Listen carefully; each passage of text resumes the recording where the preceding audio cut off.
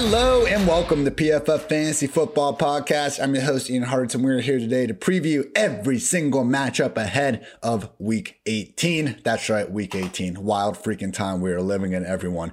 As always, I am joined by none other than PFF's own Dwayne The Rock McFarland. Dwayne, how's your Week 18 been, man? Man, it's good. I'm excited. Fantasy's always fun, but now we're at that point where it's also we're still thinking about fantasy. Obviously, we're still doing all of our ranks and all those things, but Week 18 is kind of this cool moment to just honestly kind of be an NFL fan. You got all this playoff stuff going on. It's who's going to get in, who's going to be out, what could happen with the seeding. So it's it has its own natural, kind of sweat going, right? I mean, obviously we want to put more on it. We'll find ways to give ourselves, a high through the weekend by gambling on players, or props or whatever the case may be. But yeah, I'm just excited because it's about to be the playoffs, man. So it's this is what we're looking forward to the whole season. And obviously the Cowboys are in good shape. So, they were in a lot better shape, but hey, I'll take the playoffs. Yeah, I finally gotten closure from my season-long fantasy leagues. I got kind of drunk last night, and I went through all the championship scores. I was in 5 championships. Unfortunately, went 1-4 when it mattered most. So can still say champ. I know it happens. We can still say champion. Can't say champ like I was hoping. But had to go through all the scores, Dwayne, and make sure. I just had to check. What if I did this? What if I optimized my lineups? Would I still have lost? And I actually felt a little better after seeing that I still would have lost 3 or 4. So it really just made me think. And then I posted it on Twitter. That meme of the person crying behind the happy face mask. It's yeah. Oh look, there's nothing I could have done here. So very weird world we live in sometimes with this fantasy stuff. But as you said, moving on, NFL fandom. And for this week, just generally Week 18, trying to gamble, try and play DFS. Maybe you are a sicko with the championship here. Basically, what Dwayne and I are going to do today is go through the matchups like usual, but we're going to put less overall time on going through each and every position. We don't probably need to talk for 2.5 hours about Week 18 like we do some of these other ones. So really more than ever, we're going to try to focus on one key player, one key mismatch per side. But to start things off, Dwayne is actually going to go through the playoff scenarios because as we know in Week 18, a lot of teams don't have much to play for. And if there is one group of players you want to avoid in fantasy land or avoid betting on a team, it's one that truly will not have their starters in for more than a couple series at the most. So Dwayne, let's kick things off with Saturday football. Chiefs at the Broncos. KC 10.5 point favorites, game total at 44.5. It does look like the Chiefs are compelled enough to keep Mahomes and company out there for as long as possible. Yeah, so number one, they're in the playoffs. Obviously, they won their division. But if they win and then Tennessee loses, now Tennessee playing the Texans on Sunday, so not likely. But look, Tennessee's been Jekyll and Hyde all season. We've seen them. They've really had some of the best wins of the season. They've beat the Rams. They've beat a lot of really good teams. But we've also seen Tennessee show up and lose to the Jets. So it's going to be an interesting one to follow. And the Texans have actually shown up a few times this year and made games interesting. But if Tennessee does lose, and that game's on Sunday, the Chiefs play on Saturday, and the Chiefs win, they get the number 1 seed. So I think there's enough reason there to go ahead and play, even though they're probably thinking, yeah, Tennessee's probably going to win, but there's just enough glimmer of hope because the Titans have laid a goose egg here in a few spots that I think you will see the Chiefs utilize, all of their players. If they've got anybody that's dinged up, yeah, they may keep them out. I know you'll talk about Clyde Edwards-Helaire here in a second, but I 100% trust their starters this weekend.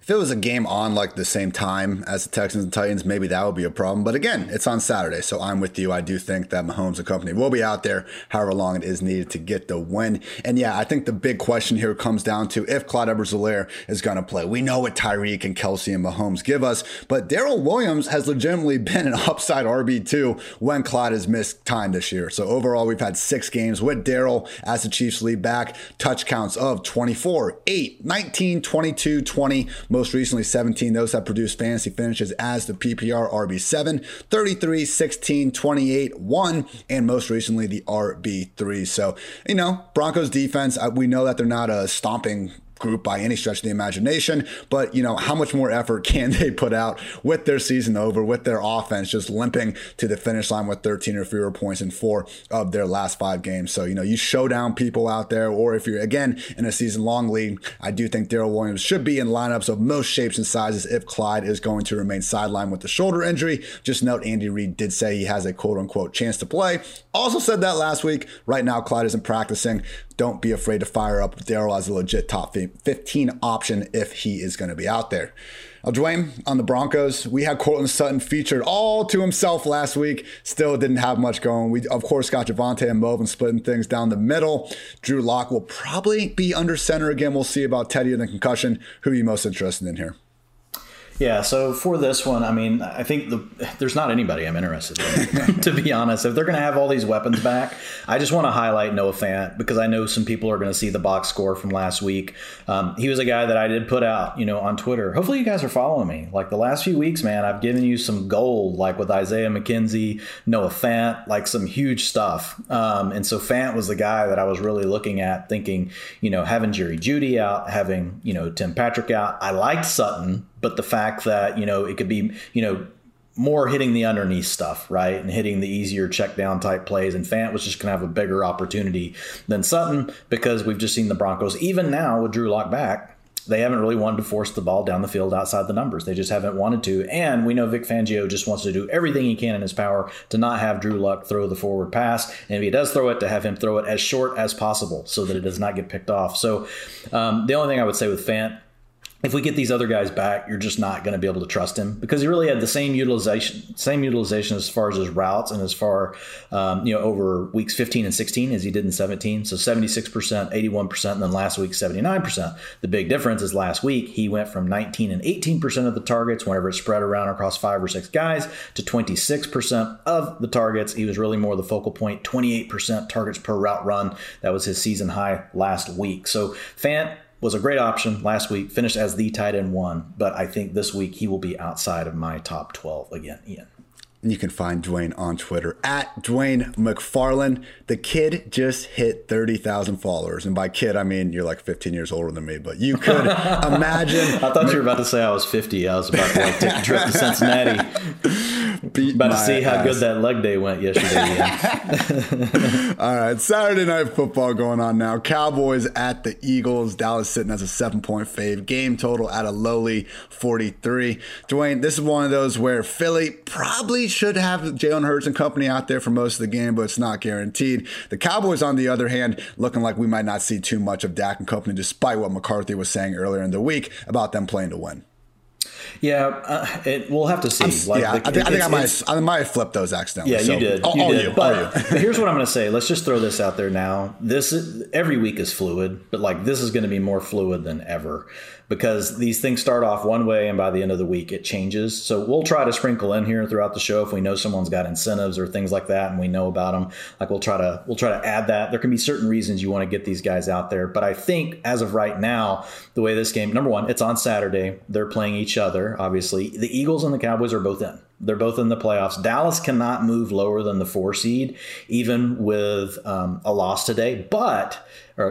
Saturday. But if you have a loss by the Rams or by the Bucks on Sunday, which they won't know about, and they win, they can move up, a spot. They can't get to the 1 seed. That's locked up. The Packers have that, but they could get as high as 2 if they get a loss. If they get 2 losses, they could get as high as 3 if either the Rams or the Bucks lose. So I do think that you're going to see the Cowboys starters. You could probably see them maybe take it a little easy on Zeke, maybe even on Pollard, some of these guys that we know have been banged up. We could see them towards the end of the game if the Eagles don't have their starters in and it's just an easy, they're just stomping them. Then you could see a situation where maybe they don't play the fourth quarter. But I would put the trust rating, the trust factor, Ian, I just did it in percentages. And I basically just did it either 25, 50, 75, or 100% trust. You heard me with the Chiefs, I said 100%. I'm 75% on the Cowboys. And so as long as they keep talking the way they're talking, I think there's enough, right? Because if you get to the 2 seed, then you've got home field unless you have to face the Packers at the end. Right. And if the Packers don't make it and you have the 2 seed, well, then you get home field for the rest of the, for the playoffs. Now, is it very likely that both the Rams and the Bucs lose? No, but the Rams do play against the 49ers. So it's not like and the 49ers are in must-win mode. As far as the Eagles, I'm a little less confident in them just because it doesn't really help them. And no matter what, they've got to play the Rams or they're going to have to play the Bucs. I don't think they really care which team they play. They probably don't want to play either one of those teams. So as far as Philly, I don't think they're really going to care about their seed. They know it's going to be a road game. So they're the team I'm a little more concerned that we won't see their starters. And yeah, you're probably looking at my grid that I put on our show sheet. And it's the opponent that you're reading. I know. And so, yeah, it's for Philly. I'm 0% trust in the starters. I think we could see them start the game, but I don't think we're going to see many of them finish the game. It's week 18, everyone. I'm trying out here, but yes, a specific quote from Mike McCarthy said, "We are going to play to win the game. We're going to Philadelphia and we're going to line up to do what we need to do in order to win the game." So it doesn't look like he'll be resting the starters, but to your point, Dwayne, really doubt that Zeke's going to be pushed to his limit. And if Cooper, anyone that we end up seeing, maybe on the injury report limited, maybe we see those snaps dialed back just a bit. And it could be the same thing with Philly, man. Like, why bring back Miles Sanders right now? Why, ask Jalen Hurts to run the ball 10 plus games in this spot. So with the Cowboys, though, I do think if Dak's going to be out there, he should be able to dice up the secondary. We saw what happened in the first meeting. And when you're not able to pressure Dak, bad things are usually happening. You start seeing him getting that rhythm. And it's like, how is this offense ever going to have another incomplete pass again? So, every week I publish my mismatch manifesto. I look at the offense's pressure rates and the defense's pressure rates, combine those numbers and, be able to identify the best mismatches throughout the league. Dak has the 5th best combined pressure rate on the week. And when he has more than 2.5 seconds to throw, man, 7th best PFF passing grade with the 3rd most touchdowns on the season. So yeah, it sucks they lost Michael Gallup, but Cedric Wilson isn't a scrub himself. And when you have Tyron Smith back in that offensive line humming, that's what produces the best version of this Cowboys offense. So expecting plenty of snaps here in terms of Football Outsiders situation neutral pace. Cowboys are number 1 in the league. Philly sitting at number 4. Dwayne, the last note I'll make is I'm really interested to see what happens with these wide receivers. And we touched on this briefly in our Week 17 usage notes, but I dove more into it in an article I wrote today, the 10 offseason fantasy storylines that will help define the 2022 season. You all can find that on pff.com. But man, out of all these Cowboys receivers that have played a snap this year, CeeDee Lamb, Amari Cooper, Michael Gallup, Cedric Wilson, Noah Brown, even Malik Turner, only CeeDee is absolutely guaranteed to be back on the team because Gallup, Cedric, Noah Brown, and Malik Turner are all unrestricted free agents. And Amari, if they want to cut him after June 1st, they can save $20 million against the cap and only eat $2 million in dead money. So I think the Gallup injury probably complicates them moving on from Cooper. We'll see. Either way, man, looking ahead to 2022, potentially with CeeDee Lamb, he's already someone that we're probably going to have a hard time ranking outside of our top 5 or 6 receivers. God forbid he's lined up for truly one of the largest workloads in the league.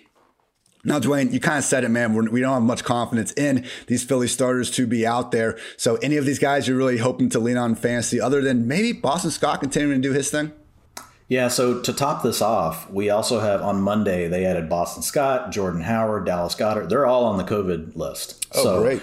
Yeah, so it could be a Kenny Gainwell week. So if you're in DFS, Kenneth Gainwell is definitely a name to keep an eye on. Now, I don't know how many of the offensive line starters will be out there for the Eagles.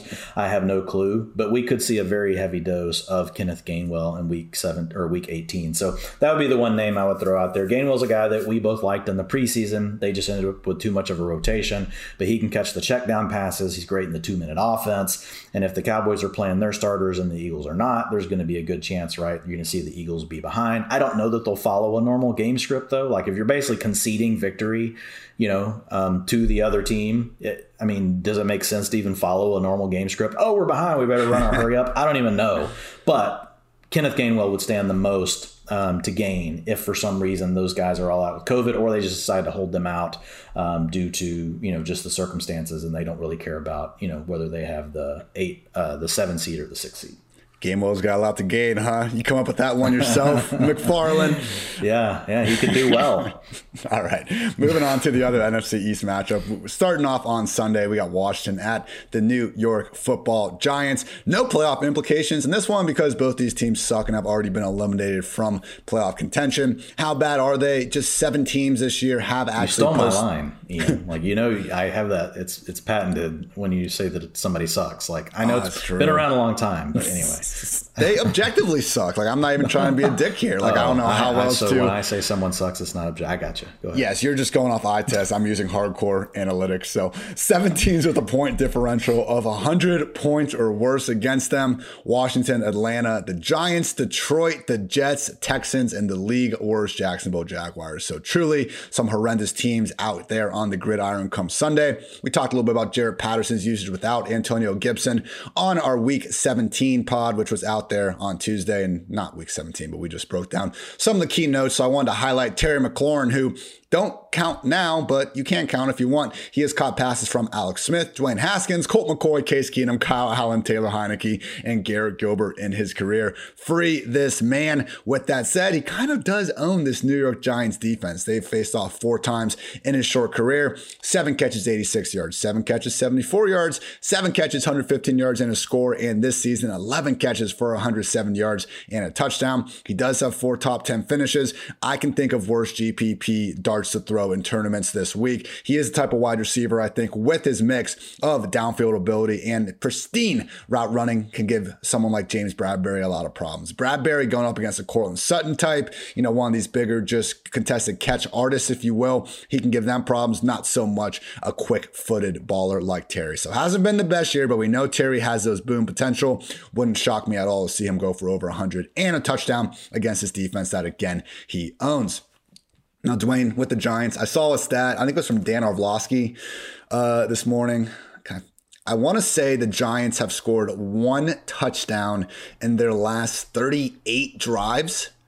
35. 1 touchdown in the last 35 possessions from Dan Orlovsky. Oh, my God. Anything, Dwayne, anything. I mean, I can tell you that the Giants have led by 4 or more points on 5% of their plays all season. All season? I mean, yeah, 55 plays out of 674. No. That's including penalties. But, I mean, out of 1,043. Yeah, so hadn't been good, for the Giants. And a team that, like, on paper, when you look at all the weapons they have, like, even next year, I'm sure we'll talk ourselves back into some of these guys. Like, yeah, I mean, how do you really blame them down the stretch with all the – we thought Daniel Jones was bad. Well, now you see what bad, like even, so if Daniel Jones is bad, like this is atrocious, I guess, is what you would call this with Mike Glennon. And so Glennon's going to be out. He's going to have wrist surgery. So we're going to have Jake Fromm, the former Georgia Bulldog, is going to be back out there rocking it. Wasn't so good the last time he showed up. It did crack me up though, when like when ESPN or if it was NFL Network, I can't remember, but when they showed him showing up and he looked like he was like looks like he was like just your average working man, like going to work like at a sawmill or something, So we'll see what Jake Fromm shows up in. But either way, you do not want to be using any of these players, obviously, this weekend. But last week it was so funny, Ian. So they trailed by 4 more points last week on 98% of their snaps. So that was awesome. And they still ran the ball 70% of the time. Didn't even try to win. Didn't even try. No, exactly. So if you ever want to think of a team that's just trying to show up and get the game over as fast as possible and get back on the bus, that's what the Giants are doing right now. The only thing, so you can't use any of these players. Barkley did get to 100 yards last week, even though he split snaps again with Booker. But it's because they ran the ball so much and they stayed committed to it. Barkley was able to get his 100, still finish, barely inside the top 30 though in PPR backs. So Barkley will be outside of my top 24 again, and honestly closer to Devontae Booker than anything else you would want to use in a fantasy lineup. I've never been so depressed seeing Saquon go for over 100 rushing yards than I was last week. It's sad. It feels like it's been an eternity since we've seen good Saquon Barkley. I'm a believer. I feel it's still in there somewhere. I mean, the guy doesn't have a ton of miles, like he's got injuries piling up, but if he could just get into a situation where he could, be utilized, correctly, just stay healthy. He's just got to stay healthy. Please. And also, just to put how bad Mike Glennon has been into context, he is dead last in both big-time throw rate and turnover-worthy play rate, which means he's making the lowest rate of elite tight window throws in the league while simultaneously making more mistakes than any other quarterback. So that's what Giants How much fans, did the Bears give him that year? Dude, way too freaking much. It's like plus 15 million. That's a lot. Oh man, a lot of money for a giraffe. All right, Bengals at the Browns. Bengals at the Browns. Cleveland 6-point favorites. Game total at 30-8. Speaking Wednesday, Joe Burrow did say he does not expect to play in Week 18 against the Browns. He is dealing with a knee injury. He said it was sore, but he also said he felt it was healthy enough to play if needed. We also got Joe Mixon already ruled out with COVID. So Dwayne, seems like a situation where even if the Bengals still have a little something to play for with some of these guys banged up, they might just take their foot completely off the gas. Yeah, that could totally happen here. So here's the thing I would say. If you get a Kansas City loss on Saturday, because that's one of the things they need to have a shot, right, at that number 1 seed. So if for some reason the Chiefs lost on Saturday, I think you could see a change in plans by the Bengals. I think that still doesn't guarantee it, because in order to get there, they need a Tennessee, Kansas City, and New England loss, and they would need a win. That would put them into the 1 seed, which would be worth it, right? You get home field advantage the whole way. The other way they could do it is get a win, and Buffalo also wins, and then you get Tennessee and Kansas City to lose. That would also equal the number 1 seed. But if they just decide that, you know what, we're just going to get healthy, we're going to make sure we're ready for this wild card game, we're going to do our thing, they can't fall below number 4. They've already locked up their division. Baltimore can't catch them. The Steelers can't catch them. They're all on the outside looking in. So I think unless Kansas City loses, you can, and I put 25% trust the starters. And that was just basically saying, hey, there's a chance Kansas City loses that game. And if that happens, then this could adjust to like 100%. But we'll get more news as we get closer to the game. Also worth noting that Zach Taylor said potentially Jamar Chase will be playing in this one. So, yeah, really going to be tough to trust any of these guys, but we will know more by Sunday morning. For Jamar Chase, I think the interesting thing, and I don't know if you have seen, but he just needs 45 yards, and he'll have the single-season rookie record all time. Ooh.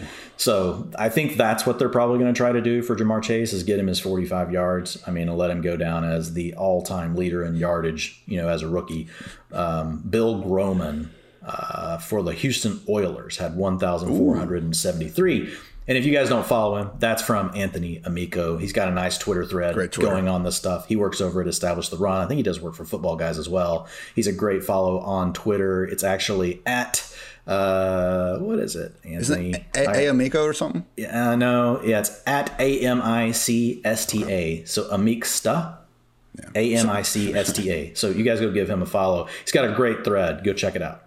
Love Anthony. Yeah, I just hope that if they want to do it with Chase, they can get it quickly. It was so awkward a couple years ago when the Panthers wanted to get McCaffrey. Play the whole game. They wanted to get McCaffrey over 1,000 receiving yards, and it took until the third quarter, and they're already down 40 points, just feeding McCaffrey these underneath targets. And it was like, guys, I get it, but come on. And this is different because the Bengals are in the playoffs. So I don't think they'll do that. I think they'll either come out and get it or they won't.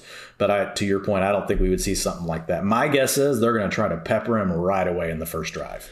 Just a few notes about these receivers who, again, are going to be tough to trust this week. Tyler Boyd, league high 88 targets without a single drop this season. Only Hunter Henry at 69 and Cordero Patterson at 62 are also over 50. And with Chase and Higgins, again, it's 1A, 1B. In terms of pure expected PPR points per game, Chase is at 14.1 this year. Higgins is at 14. The difference is that Chase is the wide receiver 3 in fantasy points above expectation. Higgins is 17. Shout out to Boyd at 14. So obviously, Browns, very good defense. The last time they allowed an offense to go for over 275 passing yards was Justin Herbert and the Chargers in week 5. The question is, can this offense keep up? Because the Browns joined the Jaguars, Giants, and Texans as the only teams with fewer than 14 points in 8 or more of their games this year. And Dwayne, with Baker Mayfield now done for the year, we can officially say that Odell Beckham, since the Browns cut him, has more receiving touchdowns than Baker has fed to his wide receivers. We can even get worse,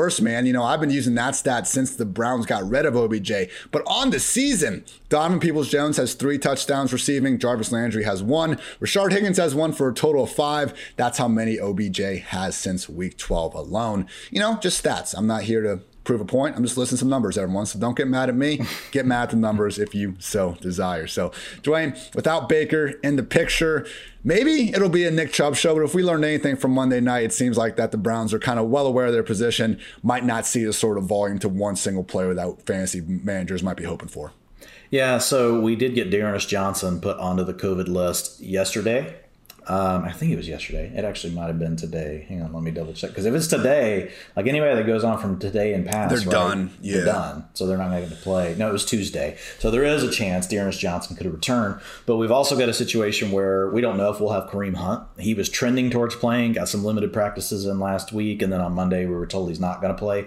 Well, now, if you had any doubts about Kareem Hunt, why would you play him in this game? But then we also found out after the game that Nick Chubb had some sort of a rib injury early in the game in the first half. And I guess he had to kind of like manage the pain, probably got a shot or something, then came back in for the second half of the game and actually played pretty well. So we'll have to keep an eye on that situation. But obviously, if we do get a Browns team that is going to be without D'Ernest Johnson, going to be without Kareem Hunt, and is going to be facing all backups from the Bengals, and the starting line is out there for the Browns, like, oh my, I love Nick Chubb in this weekend in that situation. If Kareem Hunt is active, like you got to treat him more like, RB 15, 16 range. You can push him to a high end RB1. I'm never gonna not RB1, RB2. I'm never gonna argue with you about Nick Chubb, as far as, his ability. We all know it's there. Like, he's among the league leaders in everything that matters. Explosive plays, yards after contact, missed tackles forced per attempt. Like, he's way up there in all those. Like, we talk about Javonte Williams and Jonathan Taylor. The other name that you see mixed in with those guys every time you look at those stats is Nick Chubb.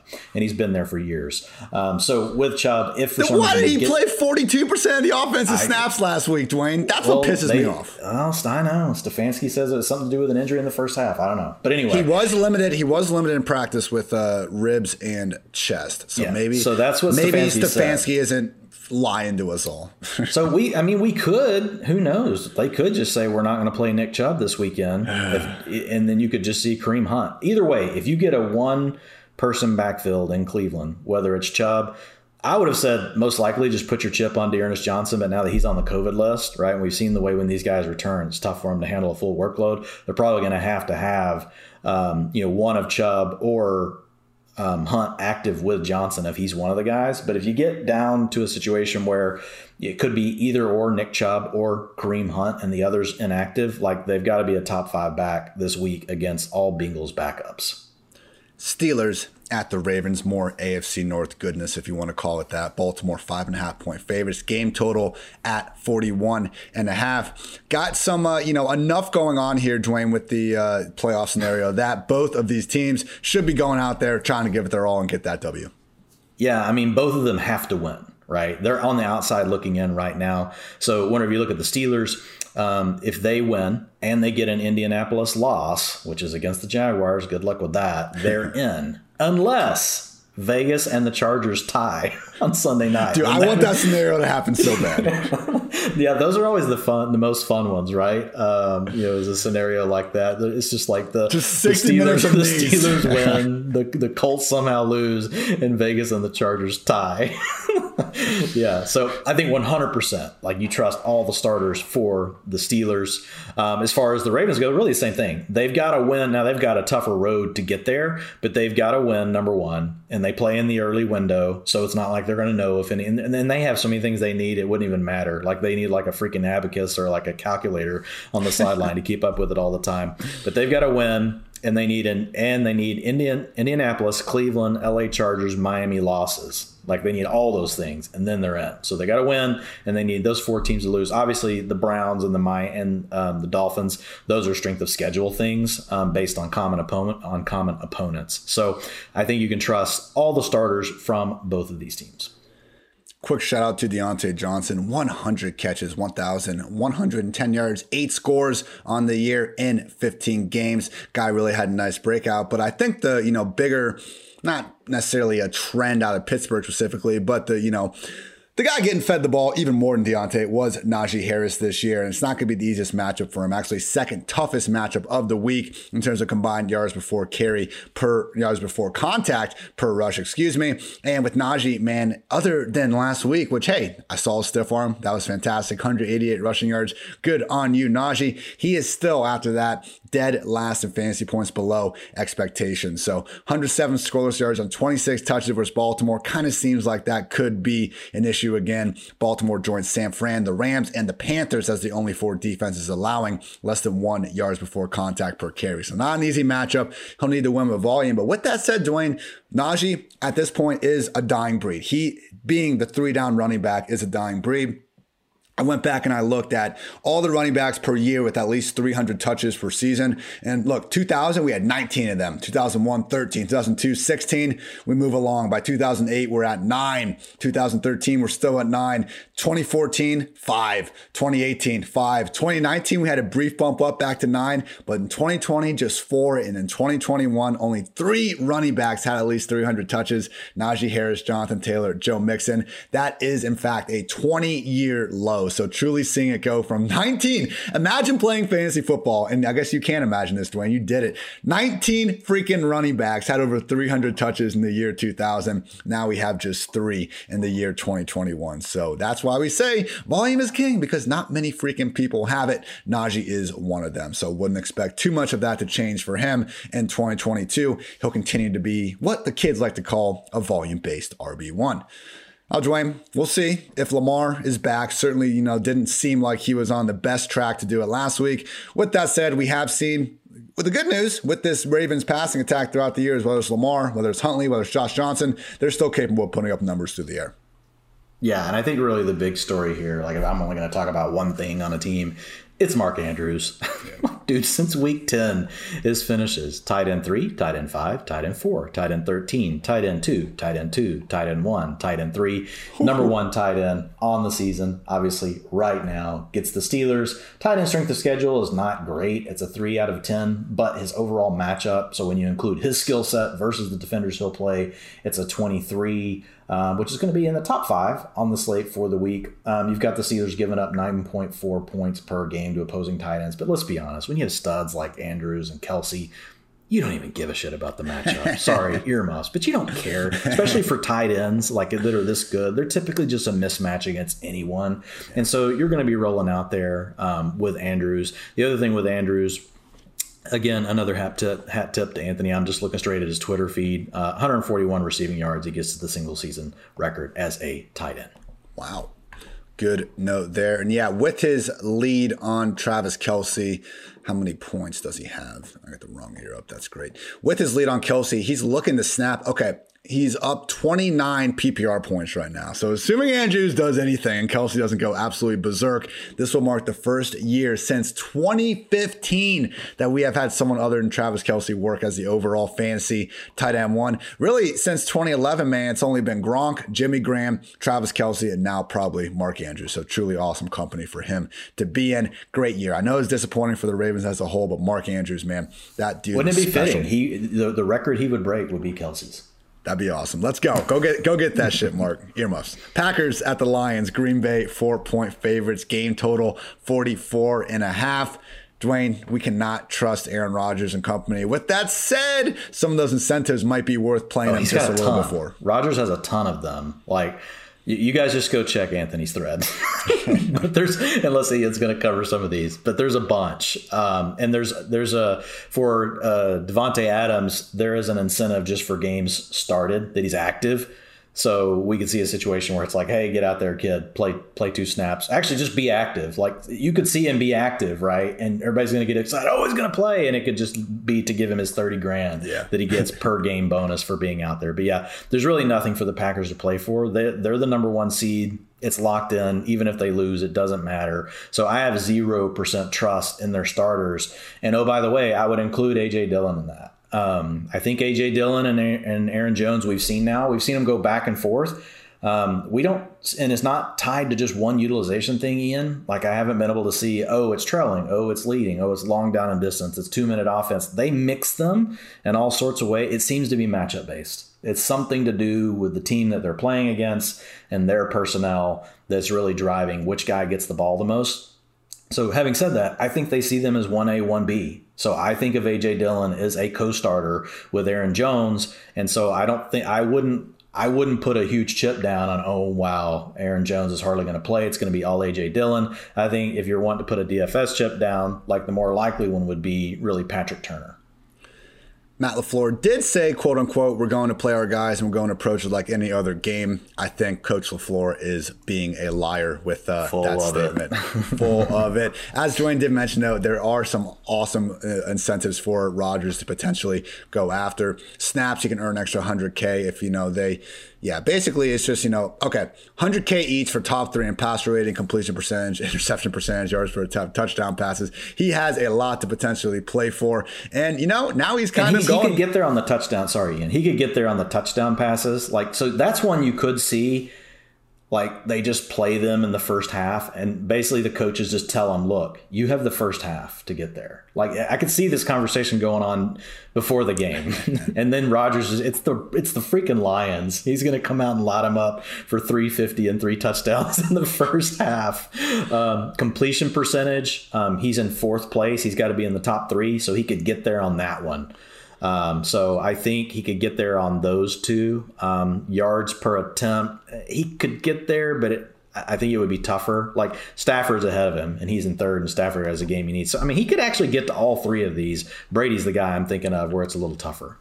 Also a little pissed off narrative going on for Rodgers. I'm sure a lot of you call it. We had a Chicago reporter, Hub Arkush, say that he doesn't think that you can be the biggest jerk in the league and be the most valuable player. So Hub will not be voting for Aaron Rodgers for MVP. Rodgers' response, I think he's a bum, an absolute bum. His problem is I'm not vaccinated, maybe just for this season, make it the most vaccinated player award. So I'm going to agree that Hub is a bum. And if the NFL wants to give me his MVP vote, I will gladly give it to my guy, Cordero Patterson. You've just got a beat writer axe to grind.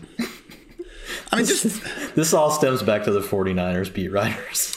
Look, Dwayne, I don't go on Twitter and talk about politics or really anything other than football, but people have their opinions on it. That's great. But to let that come and impact your work this way and to just be objectively wrong is a little too much for me. So I'm with you. To say he's the biggest jerk, I don't know. He's a bum, Rock. He's a bum. He's a bum. But okay, enough of that. With Rodgers, I just want to point out that we all know this is a great matchup for him, and he is on quite the heater. So, Dwayne, I could see something like that Bills game in Week 17 last year with Josh Allen. Where are you going to rank Rodgers? Like, he's the one I was the most torn on of guys that I know don't have to play because I was thinking through this scenario. So, like, right now, I've got him in my 3rd tier, and I've got him down like around 10. I think that, there's going to be the line of guys you're feeling like pretty good in, and then it's just going to be Rodgers. Like, I can't start him over Herbert, must win. No. Stafford needs to win. Dak, we've been told they're going to play. They can gain something by playing. Mahomes, Brady, Murray, Allen all have something to play for. Yeah. And then you get to Jalen Hurts. Okay, you could play him over him, right? Yeah, that's probably about the line. Then you get to Trey Lance, which we like. If he plays, it could be Jimmy G, but it's probably right in there. Where do you go, Taysom or Rodgers? Right now, I have Rodgers ahead of Taysom. It's just the Lions. Like, Russ lit the Lions up for 4 T's. Like, did we even think that, like, the Seahawks were capable of 4 touchdowns and, like, 8 quarters of play, much less, like, 4? It's so true. And I also like the point about A.J. Dillon being there with the starters. I think it's similar to Tony Pollard and the Cowboys. Like, we'll just end up seeing the 3rd running back soak it up once they decide to make the move to Jordan Love. With that said, shout out to Dillon. 77% of his carries this year have gained at least 2 yards after contact. Nobody else is above even 73%. So it really was an awesome year from Dillon. Dragon Fools week after week after week. Now, Dwayne, with the Lions, the sun god himself, Amon-Ra St. Brown. He can't be stopped. How are we not just locking this guy in the DFS lineups? And what is he? Like wide receiver 2 overall at this point? Why not? Yeah, I think you can make an argument for anywhere. We talked about this on the show yesterday, but it's just going to be he's going to be a player that's going to be very interesting to see where he winds up in the ranks. Obviously, we're going to keep an eye on like what kind of weapons they had, all that stuff. But I think for now, I'm thinking he will be in my wide receiver 3 range with the ability to move higher. based on what we find out. Maybe I need to start off with him as a low end wide receiver 2. I don't know. Go with the Ian move, the low end wide receiver 2. So as far as Amon-Ra St. Brown, like his finishes, I mean, you just mentioned, kind of where he's at over the last 4 weeks, but here are his finishes over the last 5 games. Wide receiver 6, wide receiver 26, wide receiver 6, wide receiver 6, wide receiver 2. And he doesn't care who his quarterback is. It could be pretty bad Jared Goff, or it could be journeyman backup Boyle. Like, it doesn't matter. Like, he's doing it with all of these guys. I will say the Packers defense has been pretty good, but we don't know how many of the starters we're going to see from the Packers or how long we're going to see them, right? I don't really think we're going to see the Packers risk a lot of these defensive players, especially, how long it's taken them to get their secondary back to full health. And they've been playing good despite that. So I think in the second half, you're going to see Amon-Ra St. Brown out there against complete scrubs. So I don't think there's any way to have him outside of the top 24 this week. Colts at the Jaguars. Indy sitting as 15.5-point favorites. Game total was at 44. The Jaguars fans are planning to dress up as clowns to go to this game, Dwayne. And I've had a rule in my entire life, my entire fantasy football career, that when the fans are planning on dressing up as clowns, you need to play the best player on the other team in that matchup, particularly in Indy's case, when it does look like they are going to be fully invested trying to win this one because they need to make the playoffs. Yeah, Jonathan Taylor could be $12,000 on DK, and he would still be the most owned running back on the slate this weekend, and rightfully so. But yeah, as far as just what the Colts have got to do, they've just got to win, and they're in. The other option is they get losses from the Ravens and the Chargers, or they get losses by the Chargers, the Steelers, and the New England Patriots. So technically they could back in, but all of those scenarios that involve backing in there are teams that play in the late window, right? The Chargers play on Sunday night. New England plays a late game. The Steelers play, I believe, a late game as well. So the NFL actually did a good job with the way the schedule is set up, this weekend and who's playing when, and can't just be completely scoreboard watching, right? You kind of got to go play your game, which is what they want. And so the Jaguars and the Colts kick off at 1:00 on Sunday Eastern time. So I think you can 100% trust all of the Colts starters specifically, and foremost Jonathan Taylor. This was the matchup in the final game of the 2020 season. Jonathan Taylor in that one, 30 carries, 253 yards, and a pair of scores. He had 253, so he 253. Needs 266 from 2000 this year, so only 13 more than what he got against them this very situation last year. I absolutely love the potential for him to go get that. And he's also, not as sexy of a counting stat, but he's also in select company in terms of the most PPR points above expectation. He's at plus 70.3 right now.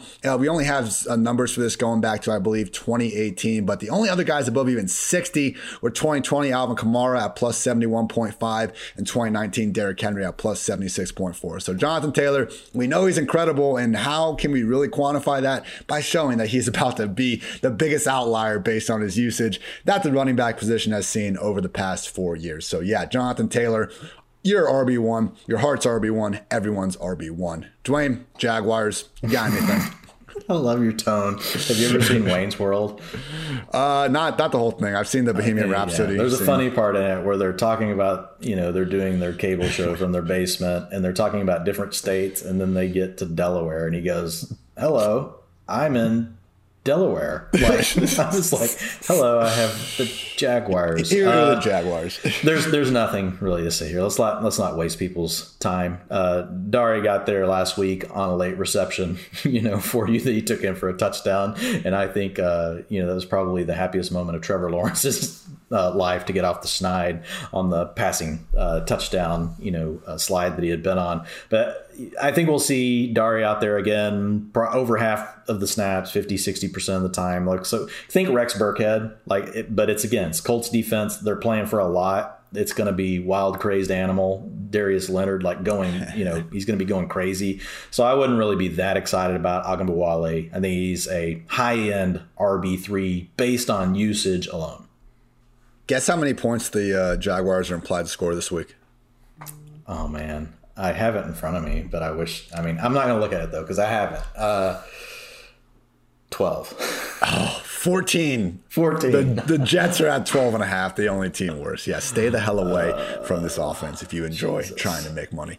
Bears at the Vikings. Minnesota 3.5-point favorites. Game total of 44.5. Both teams have already been eliminated from playoff contention, but it does look like Cousins is going to be out there for the majority of the game. Mike Zimmer did say he will start, and then when they got to ask about Kellen Mond getting playing time, Mike Zimmer said, yeah, not particularly. He already sees him every day, so why bother playing Mond in Week 18? One of the funnier press conferences. That's not good. Like, that's not a good comment. Not great. Not great, Dwayne.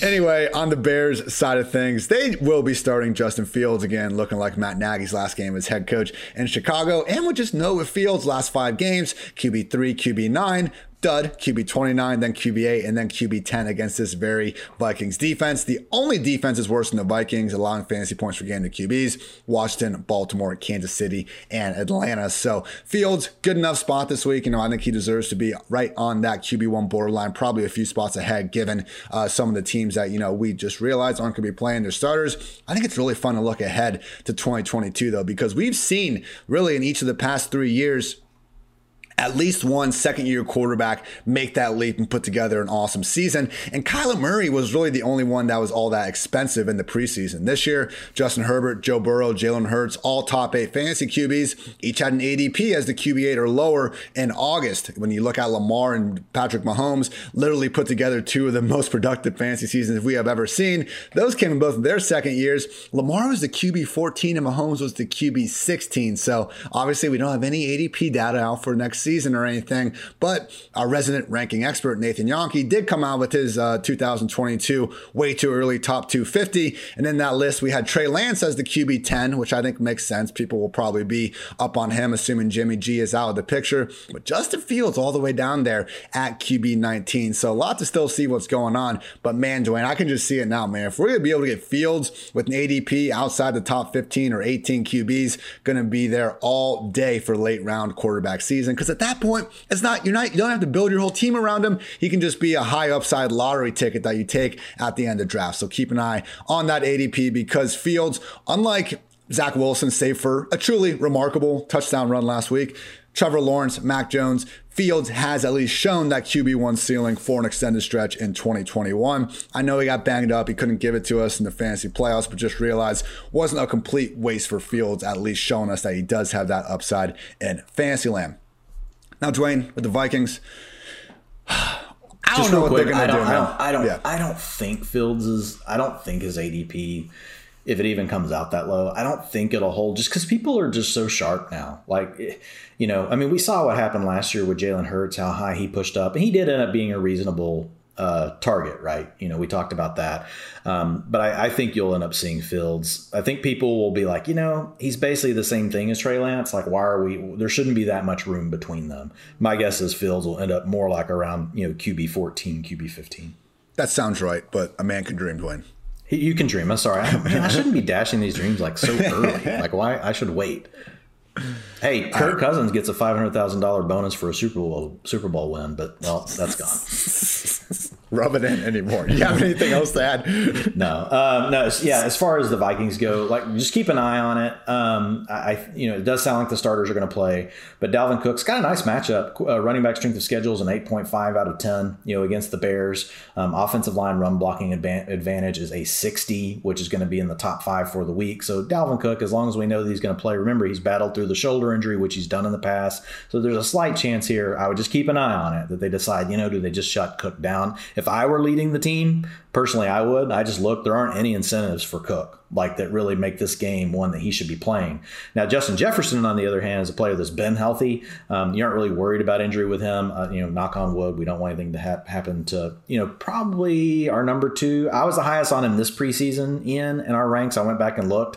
So I had Jefferson inside. I think I had him at 10 or so, 9, somewhere around there. Man, I don't know where Yonke has him. I haven't got to look at his top 250, but Justin Jefferson's in my top 3 for sure. Like, I think it's Cooper Kupp 1, Justin Jefferson 2, and then I'm torn between Tyreek Hill, honestly, and Jamar Chase. Like, that's where I'm at. Like, those I think those are. So let's just make that the top 4. I'm thinking those guys. What if Kirk's gone? What if Kirk's gone? Well, yeah, that's going to impact things, but I think Kirk's back. Yeah, I would think so as well. They would need to trade him. There's absolutely no way they could release him. And nor would I think they would want to just straight up. Yeah, it'd be a dead cap hit of 45 mil. Yeah. So safe to say that's not going to be happening. Yeah, but for Jefferson, 6.3 out of 10 on the wide receiver strength of schedule, 94.7 wide receiver cornerback matchup. You know, these guys that look, we've been doing the podcast all year and I still can't name the Bears freaking cornerbacks. So I mean, that's what we're talking about here. So with Jefferson, you're going to fire him up as usual. Again, just keep an eye on Dalvin Cook before you get him into any type of lineup. Titans at the Texans, Tennessee, 10-point faves. You know, kind of telling the number one seed's only a 10-point favorite over the Texans in a must-win game, but that's what the Titans are looking at right now. Game total at 43. Derrick Henry practice window has been activated. Dwayne, if the Titans can pull this one off, get that one seed, they could be exiting their bye with healthy versions of Henry, AJB, and Julio. Don't look now. Sneaky contender. And by sneaky, I mean they're the number one seed, but we all look at the Super Bowl odds. Vrabel, like, how's he not? He has to be coach of the year, right? He's fucking up there. I mean, dude, like the number one seed with everything he's dealt with, no Derrick Henry, AJ Brown in and out of the lineup, Julio Jones has been out. Tannehill, because of all that being pretty mid the whole year. Yeah, it's just, I know he had some bad losses, but again, the Titans have had some really good wins against quality opponents. I know this isn't college football. I mean, that's not how we settle everything besides tiebreakers, but man, I just don't see, and man, just what like Vrabel has done. Like, I mean, what he's done with the Titans since he's gotten there, like, I think it's pretty great. Like, I think they've got a good coach. I know he gets knocked around for certain things, but I think, you know, if you look at the win-loss, you know, record since he's been there and before what it was before he got there, I think most Titan fans are very, very happy to have Mike Vrabel as their head coach. But yeah, all you got to do is win and you got the number one seed. So, I mean, if they get that, like you mentioned, they get the bye week, they get home field advantage through all the playoffs. They've got a pretty good home field advantage there. They could back in technically and not even have to win. They would need New England and Buffalo to both lose, though, and you would need the Chiefs to lose. You would already know that because that's Saturday, but New England and Buffalo both play in the late games, and they play in the 1 o'clock slate, so they won't know. They'll just have to take care of business. So I do 100% trust all of the starters for the Texans. Now, they're sorry for the Titans. Yeah. I don't trust any Texans. I'll talk about them in a minute. Now, some unfortunate news for the Titans. AJ Brown does not care about your fantasy team. He made that very clear on Instagram, sent out a nice post of him and Ryan Tannehill. He said, wouldn't be me without Big Bro. Had some Batman and Robin pictures. Just truly some inspirational stuff. Most boom bust players don't like fantasy because they can't ride the waves of like, and look, folks, if you're the ones out there adding these players, just stop. Yeah, like, seriously. Don't bitch at players when they have a bad fantasy game. Like, it's just terrible form on your part. Don't at them. Like, yeah, if you want to say something, whatever, and they want to go search for that, but definitely don't at them. That's all. Like there are some Michael Thomases of the world who you can tell do search their names and go look at each and everything. You know, can't do much about that. I think you got to have a hard skin at some point with that. But yeah, if they're atting you, come on, people. But yes, it was just funny to see AJ Brown's response. I don't care about your fantasy, bro. We ran the ball and won. Shut up. F your fantasy team. And hey, that's just life when you can run up the score on teams, and Ryan Tannehill only throws the ball 18 times. So I think, as weird as this is, man, probably the safest Titan in this game is none other than D'Onta Foreman. This is a bottom 5 defense in PPR points per game. Allowed to RBs, Titans again are 10-point favorites. And touches since week 12, man, 20, 15, 24, 9 in a game against the 49ers where they were having to be in comeback mode a lot. And then 26 last week. So RB 21, 15, 11, 37, and 13 during that span. Like, it's basically like, you know, a lower middle class version spot of what Jonathan Taylor has this week. That's what we're looking at with D'Onta Foreman. Yes, that's basically what we have here. And hey, man, you know, with Cam Akers, who we'll talk about a little more later, I think it is pretty nice to see D'Onta Foreman also suffer an early career Achilles injury and come back and be a very productive version of himself. Not saying he's better than he was before the injury or any of that, but hey, the guy's going out there. He's had over 100 yards in three of his last 5 games. Doesn't happen by accident. So, you know, one of the more under the radar, like feel good comeback stories yards of the year has been D'Onta Foreman, and he's in a good spot to put up some numbers again. Just 7 offenses are implied to score at least 25 points this week. Colts, Bills, Chiefs, Cardinals, the Titans, Chargers, and the Cowboys. So anytime we can expose ourselves to these offenses, probably good idea in fantasy. Dwayne, you got the Jaguars before? You're the Texans, man. Go off. I really appreciate this. At least I got to talk about the playoff scenario. So look, here, let's talk about this. Just do a positive. Like here, I mean, really, it's just all about Brandon Cooks. Came out and posted a wide receiver 13 finish, and that was after COVID, right? A lot of these players that we've seen miss with COVID have struggled, when they've come back. Now, he did have a full week off, right? He missed a game for it. Where we've really seen the huge issues of the guys that get it early in the week and then they play, that weekend because the viral load is lower than what it has to be. So they can, it doesn't even matter now. Like that's all gone. But as far as the Texans go, it's just not a good matchup though for Cooks. If you look at it, it's a 65.2, which is average for wide receiver cornerback matchup. It's a 5.5 on the wide receiver strength of schedule, but only 31 points a game given up by Tennessee to opposing receivers over the last 6 weeks. But you're going to probably see somewhere between 8 and 10 targets, to Brandon Cook. So I still think he's a low-end wide receiver too, despite the matchup not being that great. Rex Burkhead has operated. I wouldn't call an every down back, and he's whatever one notch below near every down back is.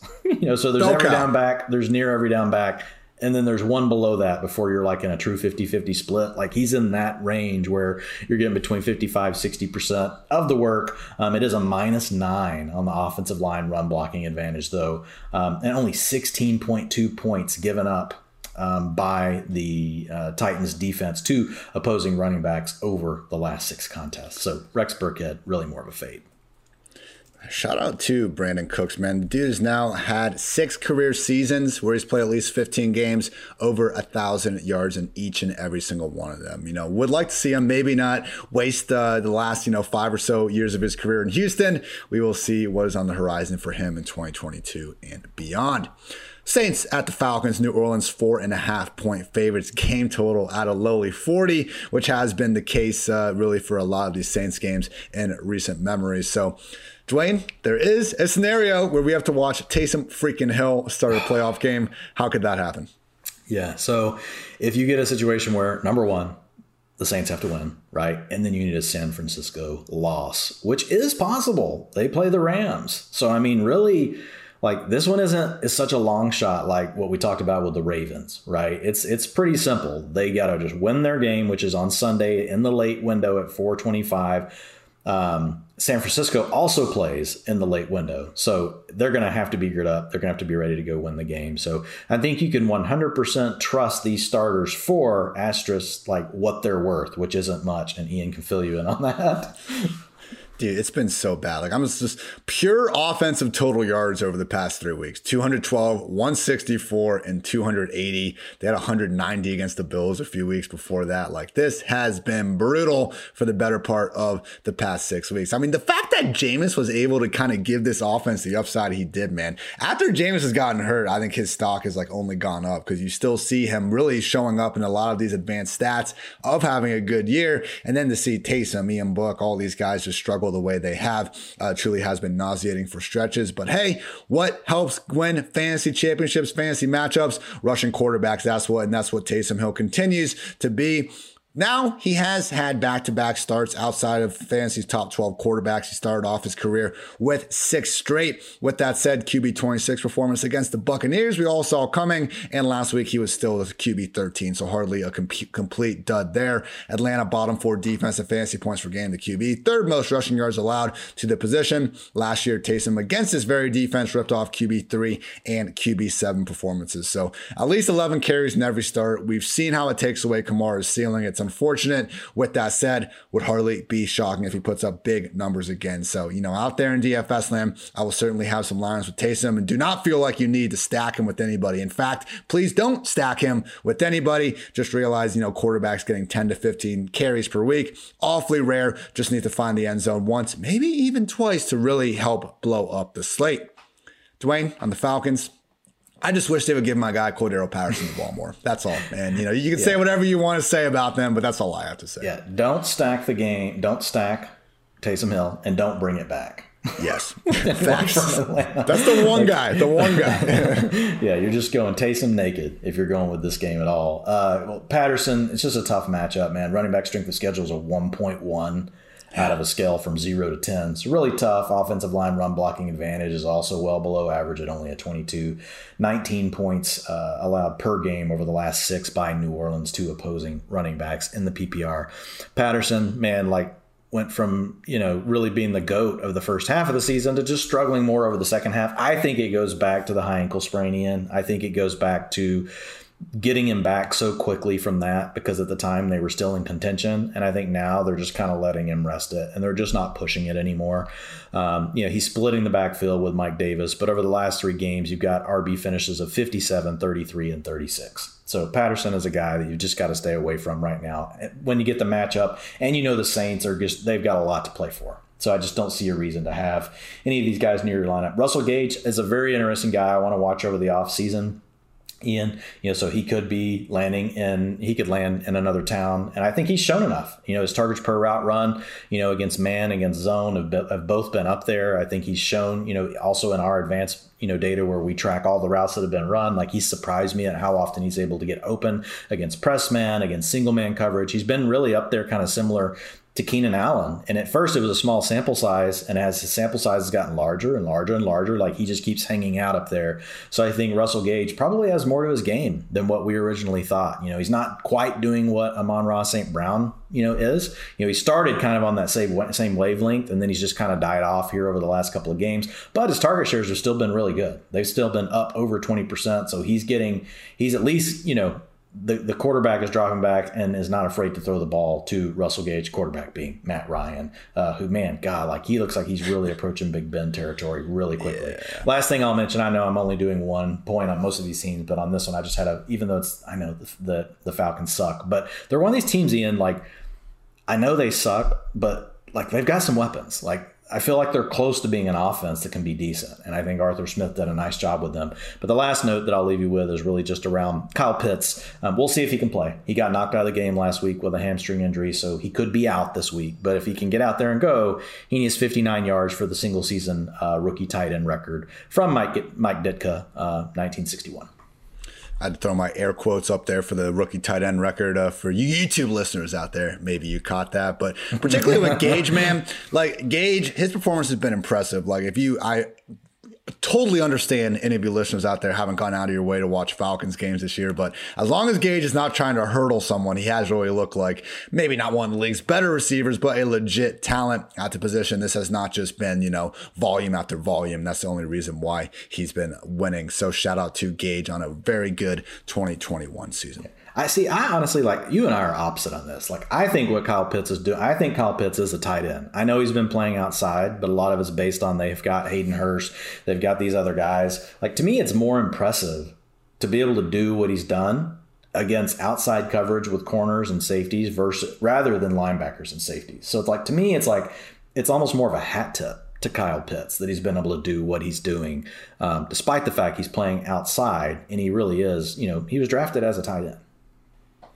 Agree or disagree, Dwayne? Seahawks at the Cardinals. Arizona 6.5-point favorites. Game total at 48. Arizona coming off that, it seemed like after those couple losses that they were potentially ready to tailspin straight into the playoffs. Obviously turn the boat around, ship around, wherever the hell kind of thing I'm trying to say here against the Cowboys. So, Dwayne, this is a situation where they are going to want to try to rip off another win. It can't help them quite a bit here in the old playoff seeding.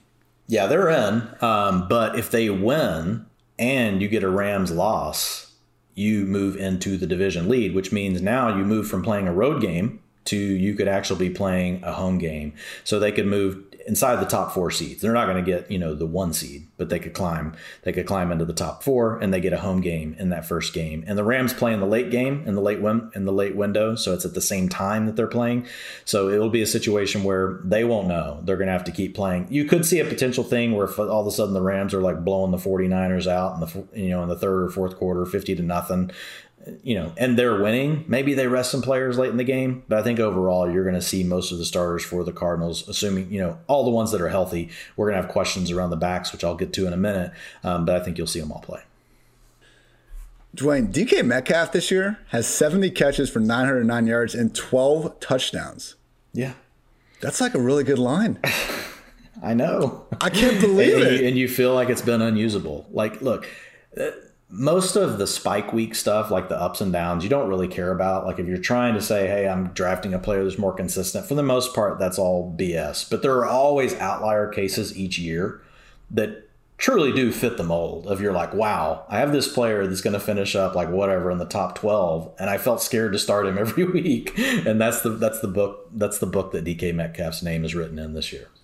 Obviously, 3 touchdowns last week helped. Also, shout out, he had a wildly entertaining field goal return. Didn't go for a score or anything, but it just kind of showed how freaky of an athlete he is. You know what you have with DK. You know what you have with Lockett. I'm just not confident that we're going to get the best version of Russell Wilson against a non-Detroit Lions defense. So really, in this one, feels weird to say, man. Sign of how weird the times are. Most, I think, consistent guy we can trust in the Seahawks offense right now is none other than Rashad Penny. This is one of only 8 backfields on the week with a combined explosive run play rate of at least 11%. That is good.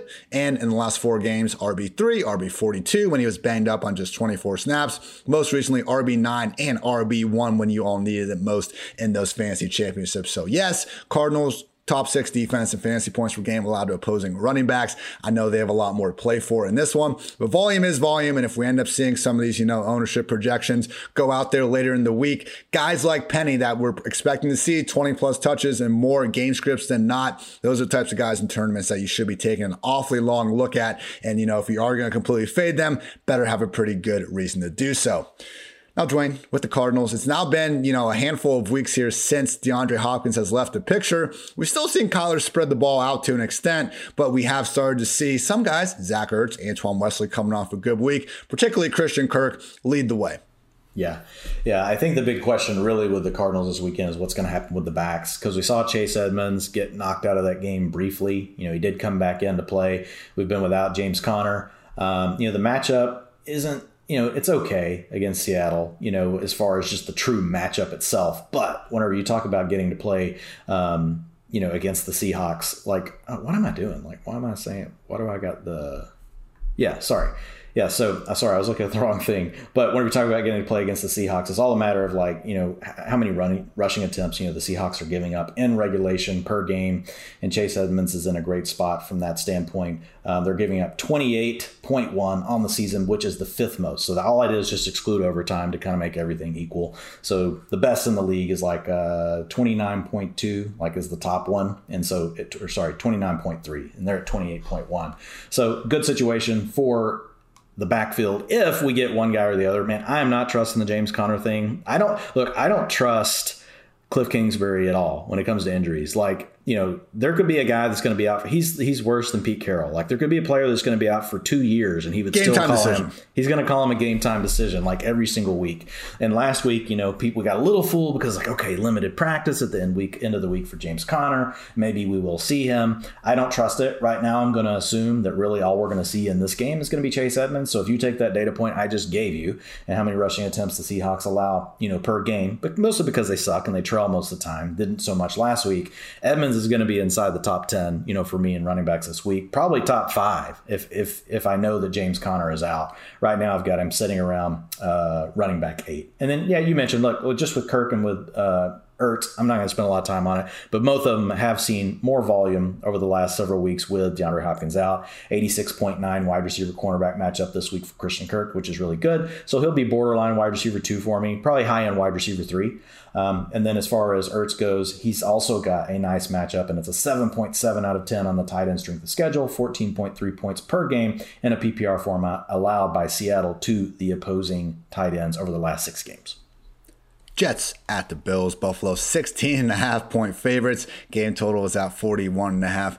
Now, we saw last week what a little bit of snow can do to a passing game. Obviously didn't go that well for Josh and company despite getting that win, and that is a possibility again. Handy dandy Google weather in Buffalo on Sunday, looking at 37% precipitation and 20 mile per hour winds at 1 p.m. So, Dwayne, we'll need to monitor the weather. It does seem like Josh Allen and company should be out there for the majority of the game, though.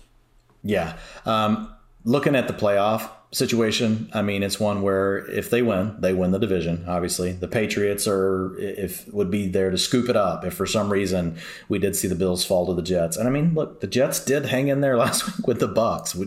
No one expected the Jets to jump out on the Bucs like they did last week. Now, I think it's a lock basically that the Bills are going to win this game, but it's just something worth watching. But they have enough they've got a reason to play. Like they're going to have to play. They got to win. They can't let up any at all because they've got New England right there behind them. So I do believe you can trust 100%, confidence in the starters for all of the Bills players.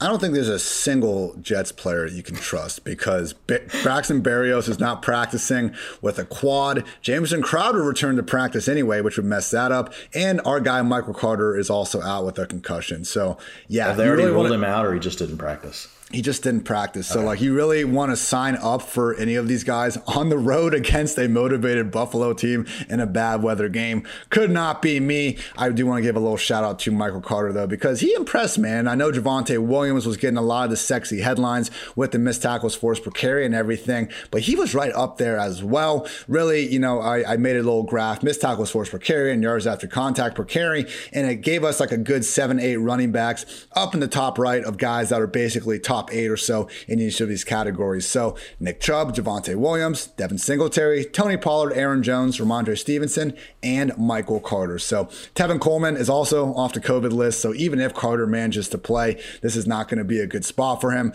But one of those guys where if we see Coleman not return next year, Ty Johnson, someone that Carter's already beat out, Austin Walter, it's a soft depth chart and an offense that has nowhere to go but up. And even if they stay shitty, Michael Carter, I think, has carved out enough of a cemented role, particularly once Coleman's out of the picture, where he's going to be, one of those RB2 targets that I think a lot of people, maybe rightfully so, are going to be talking themselves into during this offseason.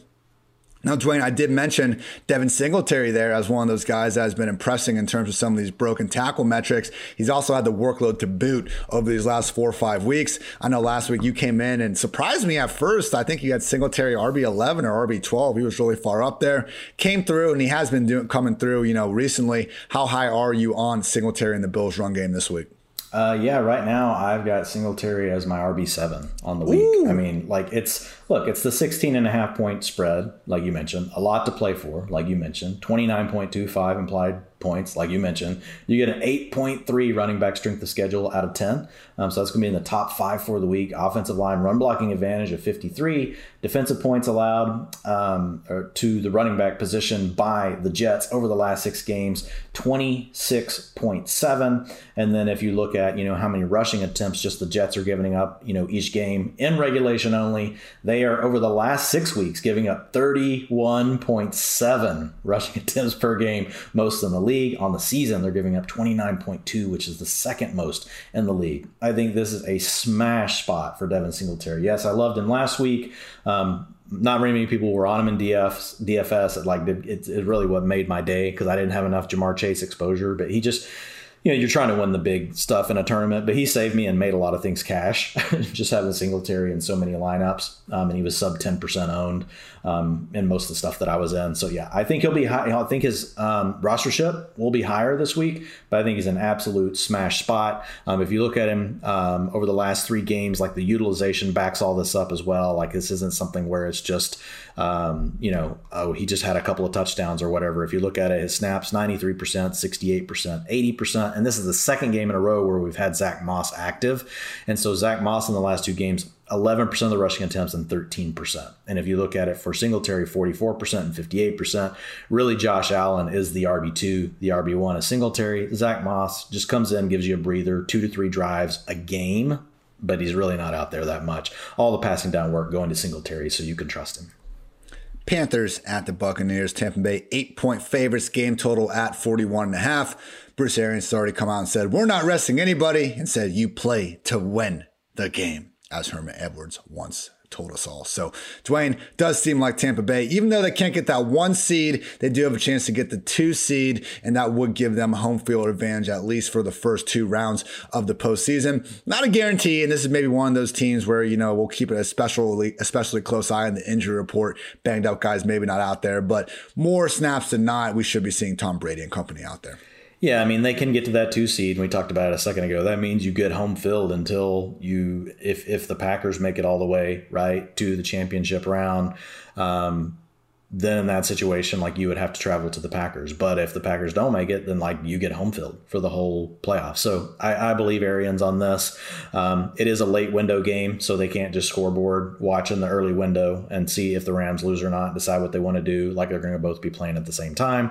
So I have this one at 75% trust. The only reason is just because I think they've got players that are dealing with health issues, and I could see them play and then be pulled out of the game a little bit earlier, especially if they're coasting and it's an easy matchup against the Panthers, where, I mean, they could be up by, now look, this is a team that had to play it close. Anything can happen in the NFL in any given week. We saw the Bucs barely beat the Jets last week. This isn't the same Bucs that we saw 5-6 weeks ago with Antonio Brown now gone, and you already know that Chris Godwin is out for the season. So it's a much more condensed passing attack. Leonard Fournette is also missing. So I just think it's something late in the game if they want to protect a player like Evans, or if Rojo does go. Like, I don't think he carries quite as much upside to close things out in the fourth quarter, right? I could see them being like, okay, you're good. You came out here and gutted it out. Now let's get you out of there. In the third quarter, we're winning the game. AV's not gone yet, Dwayne. Yeah, Field he's not. said, but no more Arians has already said, he said, it's like a technicality thing. Arians said he wasn't going to be on the team in the first place. Yeah, I know. He's just said he's still gone. He said it's a matter of managing through the process.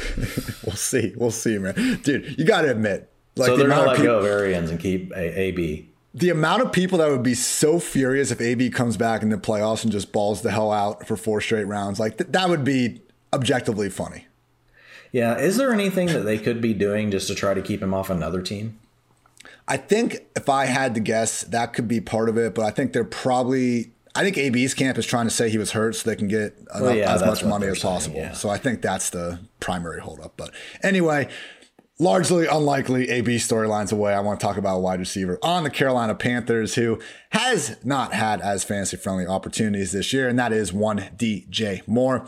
30 incomplete targets thrown his way this year that PFF deemed to be the quarterback's fault, easily the most in the league. Dwayne, I'll do this article again probably in later February or March, but like last year, I looked at the most unlucky receivers in the NFL based on uncatchable passes and things like that, and it was DJ Moore and Jerry Jeudy. So now, DJ just gets Sam Darnold and same old stuff. So just very sad. You can all go to my Twitter, and I actually clipped 73 seconds worth of examples of Darnold and other Panthers quarterbacks missing an open DJ Moore. Dude turns 25 in April and has 3 straight 1,000-yard years. Free DJ Moore. Fun storyline to keep up with, though.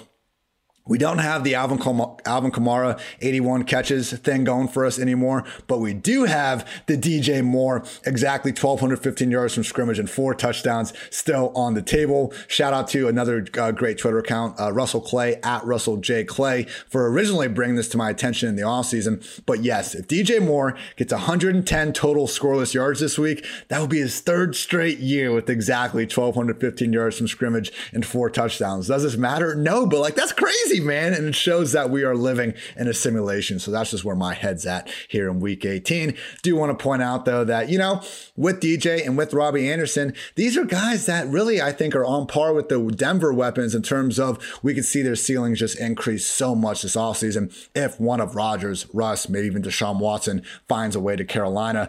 DJ and Robbie, number 1 and number 2 among all skill position players in fantasy points below expectation this year.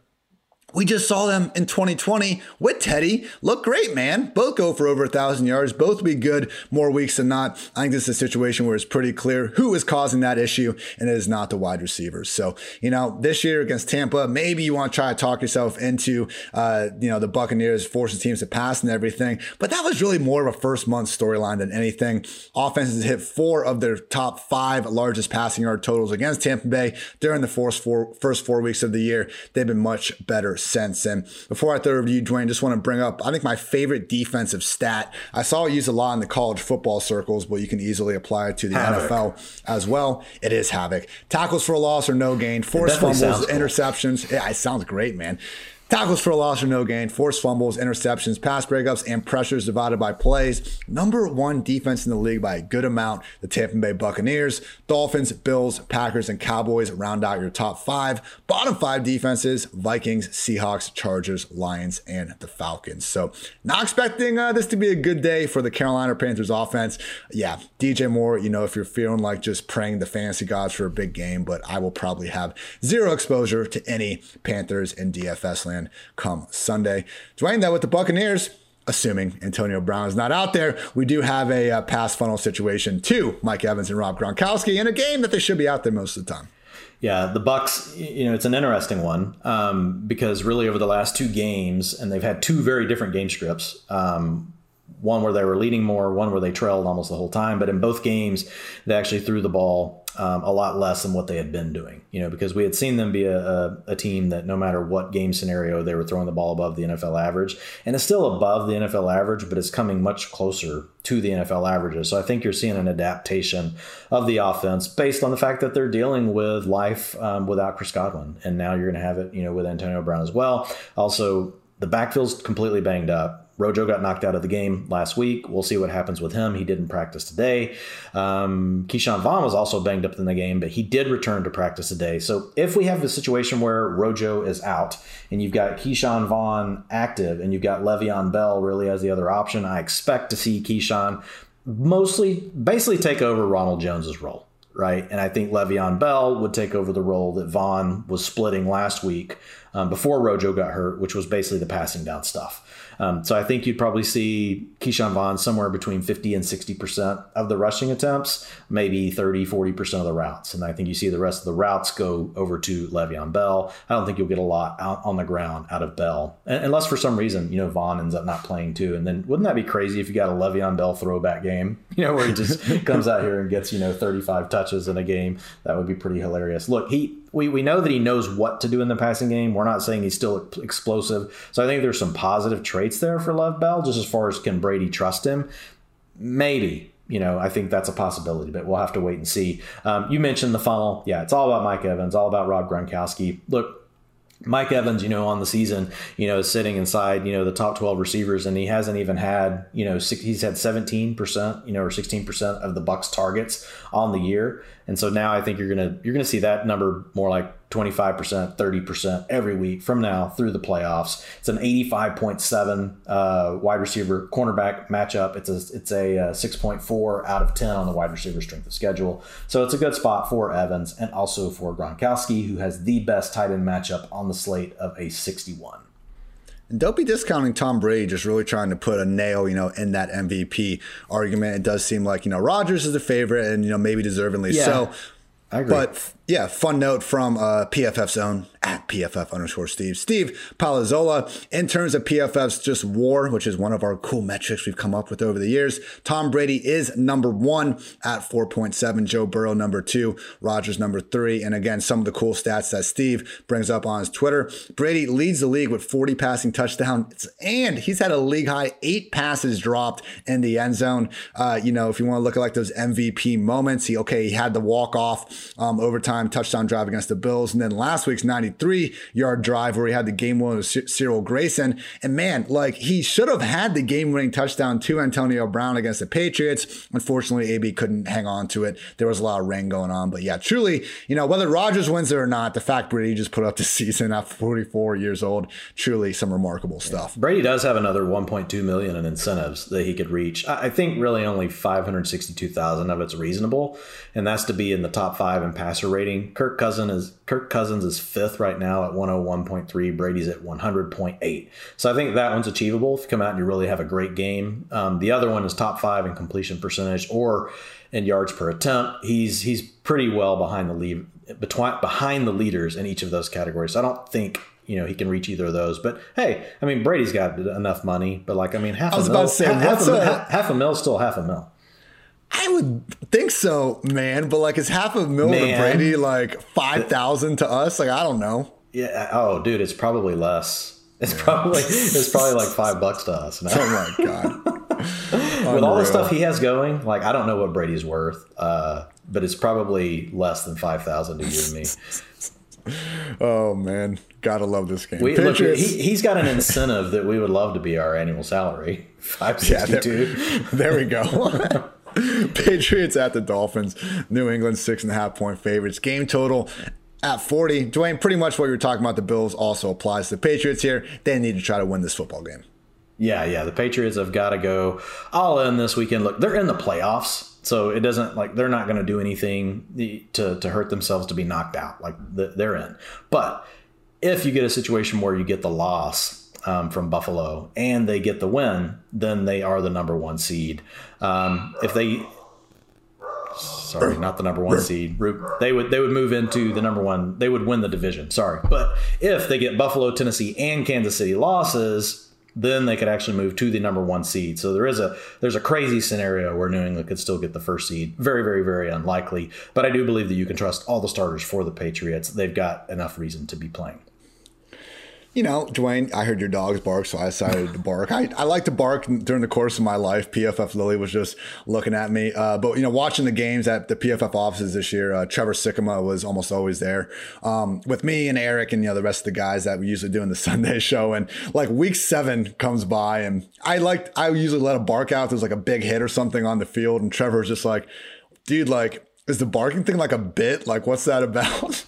I was just like, no, I'm just kind of a weird guy, I guess, with that. So, yeah, you know, it's funny. Spend so much time in front of this computer screen. Certain moments like that. It's like, oh, yeah, you're a freaking weirdo sometimes, man. So, oh, well, back to the matter at hand. Patriots, you know, at this point, I think we can just basically trust the run game, and that is about it. Keep an eye on Damien Harris and that hamstring, but he has been healthy enough over his past 4 games to turn in performances at the RB21 or better. We just know that between him and Stevenson, it's going to be really tough to figure out which one's going to have the more productive week. And then we got Brandon Bolden behind them, just unfortunately lowering the ceiling and floor for everyone involved. Either way, though, man, 11 of 16 games this year, this Patriots backfield has enabled at least one top 24 back. If we do get a situation next year where maybe Harris is out of the picture, the Patriots are comfortable enough with Stevenson to lean on him as the early down guy. That's, I think, where we get one of those LeGarrette Blount-esque seasons where we actually see a Patriots running back pushing for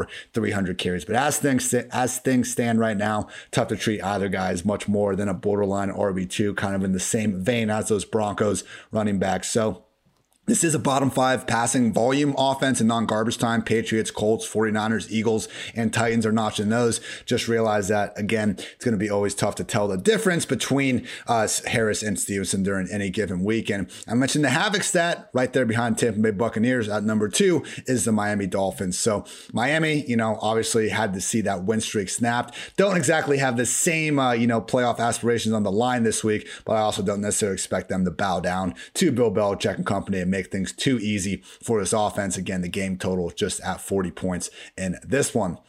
Now, Dwayne, with Miami, we got our guy Jalen Waddle, and that is about it these days. But even he couldn't produce that much in Week 17. Talk about, Waddle and this Dolphins offense, and if you care to, a little bit moving forward, because, man, we've been talking up Waddle all year long. But, Dwayne, that was when he was going as a freaking almost wide receiver 5 in ADP. If we're going to see potentially a different quarterback in Miami next year, which I'm not trying to say this out of hate of Tua or anything, but if we see a different quarterback, or we see Fuller and Parker back, or, I don't know, Tua just has more time to throw, I think there's a lot of ways that Waddle could go wrong next year if he's going to be treated as a legit top 12, top 15 receiver. Yeah, I think that's possible. But like his draft capital alone, like how high he was drafted in the draft, and then like what he's come out and done in his first year suggests that it probably won't be a bust. Like he could have some regression and still be really good. Look, he's 1 reception away from 100. He's at 99 on the season. He's 12 yards away from 1,000. He's got 5 receiving touchdowns. So he's a little bit different than some of these other receivers just because he gets to operate inside more. He gets to operate underneath, right? So it's not as much, we haven't got to see as much, not that he doesn't have it, but we haven't got to see like that vertical presence where we've really seen with a guy like Jamar Chase. He's winning in every way, right? He can win the contested catch down the field. He can run away and catch a deep ball and just, blow a guy out, and get over the top. He can actually catch a ball underneath and then run after. Obviously, if you watched the play last week where he just ran away from the whole Chiefs defense, the guy's got another gear. I know he didn't come out and run like a 4.3 or anything in the combine, but it's one of those things when you watch him run away from everyone in that game. It's just, it was a you don't see that kind of play that often where you catch the ball, you're even with all the other defenders, or they've actually got an angle on you, and then you just run away from all of them. And so Chase is just on another level. But we have seen Waddle get a little bit more explosive over the last several games. So I think that's a positive for him. But I think, yeah, man, look, he's a young receiver. He's going to go high next year. I haven't looked at any kind of even early ADPs, but just knowing the way people get about young players that come out and rightfully so and perform well right out of the gate, he's probably a 3rd round pick. That's my guess. 3rd round pick. I mean, I could see some people maybe take him in the 2nd. I don't know. But my guess is he lands in the 3rd round next year once ADP hits. I could be surprised. It could be a little higher than that. But I think if you get to the 3rd round, and it'll all make more sense once we've really ranked everybody and you see who else is around him, because that matters. If you're worried about what you're saying, but then you look around him and you just see a bunch of other receivers that, are 6, 7, 8 years older than him and you feel like have similar floors and upside, well, then you just go ahead and take the younger player in Jalen Waddle. So I think some of that context will lend itself to how often, we're going to be rostering Jalen Waddle heading into the 2022 season. But man, it has been so great. I know you were huge on Waddle. He was one of my biggest hits. He was my most rostered player in all my year-long stuff. So was my wide receiver 4 on most of my teams. So really came through in a huge way. Made my season. I didn't win any of the big prizes, but made my season very profitable. So I love Jalen Waddle. And, just one of the few guys, man, Ian, whenever you look across the league, he's doing some things. Again, I know he gets to play from the slot, but whenever you look at Waddle's performance, against man coverage, against zone coverage. So against man, he's 24% of the targets for the Dolphins. Against zone, he's 24%. So this excludes red zone and goal line stuff. So some of you will probably be like, well, wow, his target share is higher than that. So that's why when the numbers don't add up to exactly what you want, but his targets per route run versus man, 25%, targets per route run versus zone, 24%. So he's heavily used across the board in both ways. And those aren't elite numbers. Those aren't 28 to 30% is really way up there. But this is still really strong for a player that's this young, like Waddle, with the draft capital that he has behind him. So I still feel very bullish. This week, it's a 1 out of 10 on the wide receiver strength of schedule. He's got the Patriots, 80.9 though on the wide receiver cornerback matchup. So Waddle has quickly done a good job of really building up his reputation within the PFF database, that no matter really who he's going against, it's typically positive. He doesn't, and you'll see that with the best receivers. So if you guys haven't had a chance to check out our wide receiver cornerback matchup tool, but the very best receivers like Cooper Kupp, Justin Jefferson, AJ Brown's up there, Stephon Diggs, even when they get in a tough matchup, you'll still see them be up in the 80s, right? And you won't see them drop down into the 40s, into the 50s, even though they've got that tougher matchup. And so Waddle's starting to get into that territory. It's an 81. Now he gets to play inside, not outside. So that helps out a lot. But I think that's basically on the Dolphins. You're unless you want to say something about Duke Johnson. He is the lead back in a 3-way committee. You can't touch it. You can't mess with it. But it is kind of cool to see Duke Johnson over the last several weeks just taking over. And the dead zone is real with Myles Gaskin. It all blew up. Hey, Duke Johnson's an RB1, man. It's something I've always known. I'm happy that one of those football teams is out there willing to do the same. All good points on Waddle, and I will say that some of the concerns I brought up might not even be concerns. Maybe Fuller does come back and open up the intermediate underneath areas of the field even more for Waddle. Maybe one of these top potential quarterbacks we're thinking could get traded comes to Miami, elevates the whole offense, and we see Waddle have a Tyreek-esque year 2 bump in his yards per reception and in his average target depth. So just some questions that we're going to have to hash out, and Lord knows we have plenty of months to do so once this season winds up. Last 425 game we're talking about here. 49ers at the Rams. LA sitting as 4.5-point favorites. Game total at 44. Dwayne, this is one of these situations where both teams are still firmly in playoff contention, and they need to go out there and try to win each and every snap of this one. Yeah, absolutely. Looking at the situation, you've got the 49ers from their standpoint. If they win, they're in. So it's pretty simple. They've just got to go do their thing. If they lose and New Orleans wins, they're out, right? So New Orleans plays late. They won't know what's going on with that game. So I think you're going to get, obviously, everything out of the 49ers. If you look at the Rams, they're in the playoffs, but they could drop as low as a 5 seed if the Cardinals win. And the Cardinals are also playing in the late window. They could also just be jousting for position within the top 4, even if they keep the division championship or the conference championship. So So I just messed that whole thing up. Division. Sorry.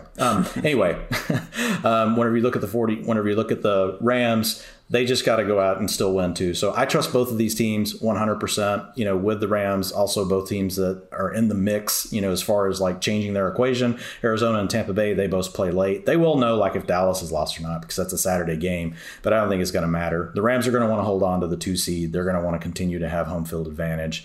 And then whenever you get the 49ers again, they have to win. So they got to take care of business. And taking care of business for 49ers this year has meant feeding Elijah Mitchell the football, at least 18 touches in 8 of his 10 games on the year. League high 205 touches without a drop or fumble. Devontae Freeman at 160 is the only other running back over even 60 such touches. Truly, Mitchell has made the most out of all of his opportunities. He's going to need to keep doing so. This is the 3rd toughest matchup of the week in terms of combined yards before contact per carry. So Aaron Donald, kind of a down year relative for him. And I still think he has arguably a better case for defensive MVP than just about anyone. That's just how high the freaking ceiling is from this dude when he is right. The thing with Mitchell, though, and you see this with some of his highlights, the big runs that look, the 49ers, the way Kyle Shanahan can scheme things up and the way their offensive line has been playing. I mean, Trent Williams, if we just made MVP like best player and not necessarily most valuable, I think Trent Williams would have as good of a case of anyone. But with Mitchell, you got to put a little more respect on his name, I think, as a pure rusher. I mentioned the A.J. Dillon yards after contact, on 2+ yards after contact on at least on 77% of his carries. He's number 1, followed by Tony Pollard, Jamal Williams, Joe Mixon, and 5th place, Elijah Mitchell. So yes, gets some nice runway from that offensive line, the scheme, but he is also regularly dragging defenders at a higher rate than just about anyone out there. So great year from Mitchell. Expect him to keep getting fed. We'll see if Jimmy G's back. He was practicing in a limited fashion. Trey Lance, I think, did start to show crazy concept, Dwayne. Trey Lance got some more reps out there, started to see him, process things a little bit better, maybe not even throw every single pass at 120 miles per hour, took it down to 110 a couple times out there. Saw, just some stuff to feel good about for the future with him. Wouldn't quite say it was like Mahomes week 17 against the Broncos as a rookie level good, but it was encouraging nonetheless. We'll see if he's still out there, but if Jimmy G is healthy enough or even 90%, I would think that Shanny's still going to give him the chance to go. So if Lance is out there, obviously it's going to be slight downgrades to Debo, Ayuk, and Kittle. But with that said, we got Jimmy G playing with a hurt thumb. The last report I heard is like they're still waiting for a part of it to attach back to itself. So doesn't exactly sound like a situation where we should be expecting the best version of Jimmy G if he's out there as well. It does sound pretty freaking terrible. For it to attach itself back to the appropriate spot. Okay. Not ideal. So Elijah Mitchell, we can trust him. Deebo Samuel seems to, just tell regression to F off each and every week. And I wouldn't put it past him to hit a big play at some point, but I probably will be fading that idea in DFS land. So we know Kittle, Ayuk, and Debo, these guys have the potential to put up a lot of numbers, but if it's going to be Lance or a banged up version of Jimmy G under center, I just think it's going to be hard to have any level of confidence in a high touch count for anyone other than Mitchell.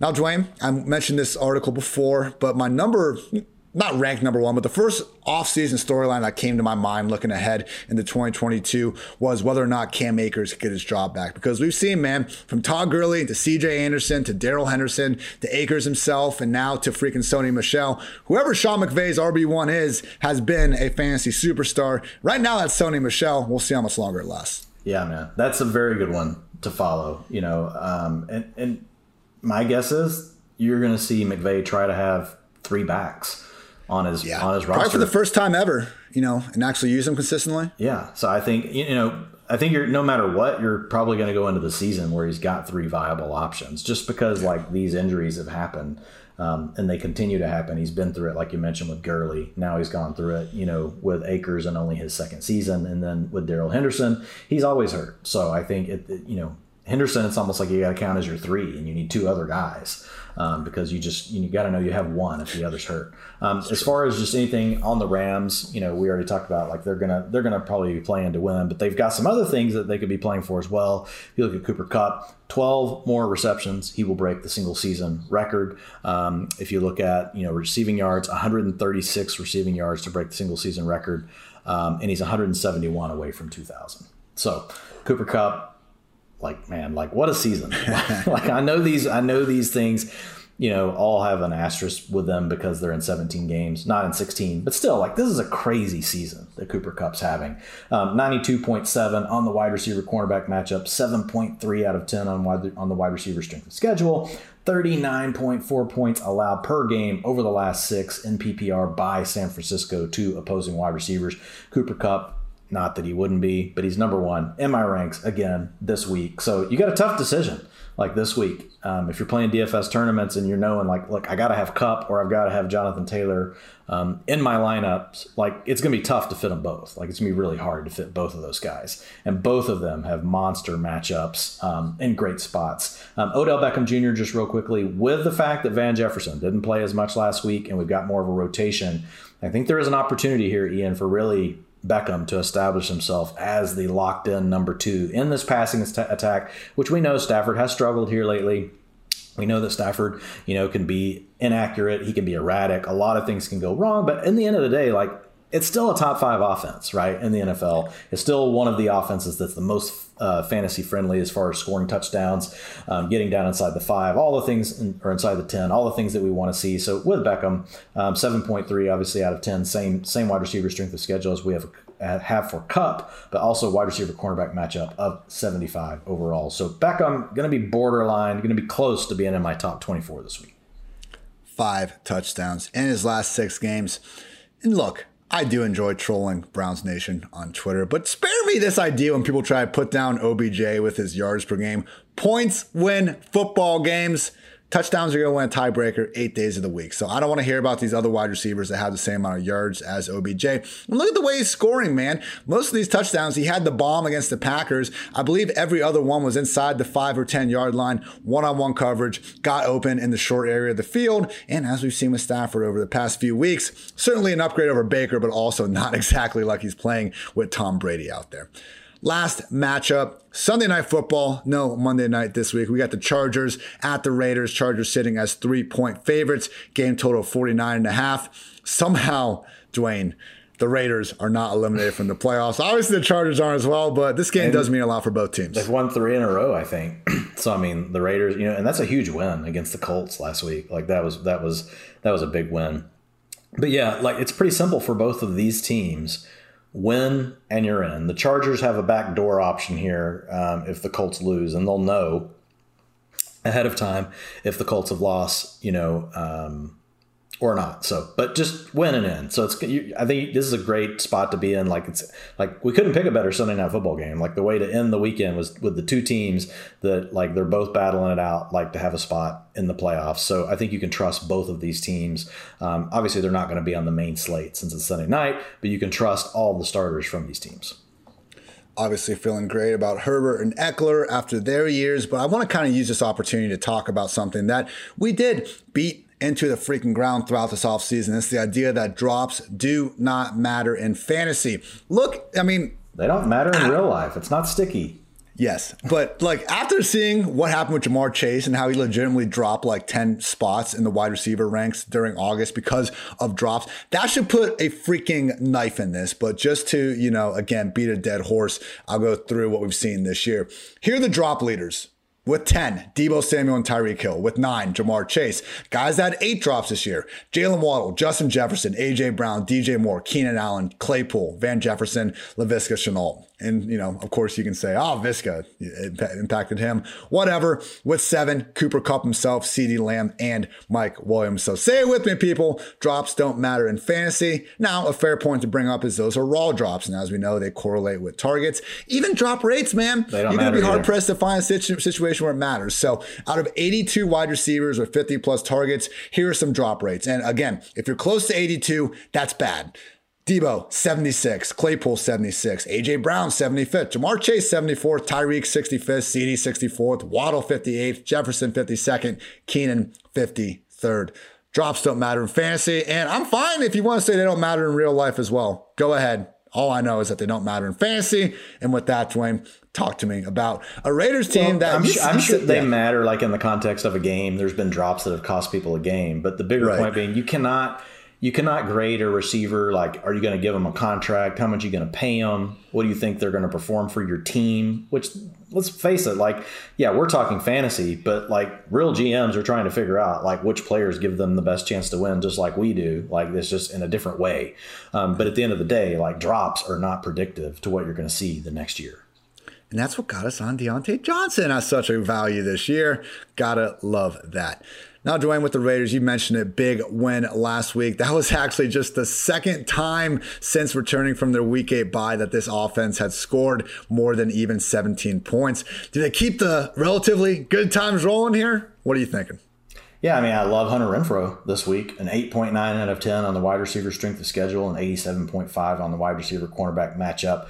We talked about Zay Jones and the waiver wire. We didn't really have a waiver wire show, but just some kind of our takeaways around utilization that we did yesterday. And Zay Jones has been up there as far as targets for the last 4 weeks. Now, we do get Darren Waller back potentially this week. We'll have to wait and see. You know, he was working his way back last week, and then he got COVID, so we'll have to keep an eye on that. But if he comes back, that's obviously going to dampen things from a standpoint for Zay Jones. But for Hunter Renfrow, man, I can't believe how good Hunter Renfrow is. Like, I really can't. Like, and it's not to say that I don't believe it now, because I do. But it's just like, I never thought that Hunter Renfrow could be a top 12 PPR fantasy receiver. Here we are. He's number 11. You know, essentially, he did the Amon-Ra St. Brown thing kind of like a month before Amon-Ra St. Brown, and then they kind of swapped.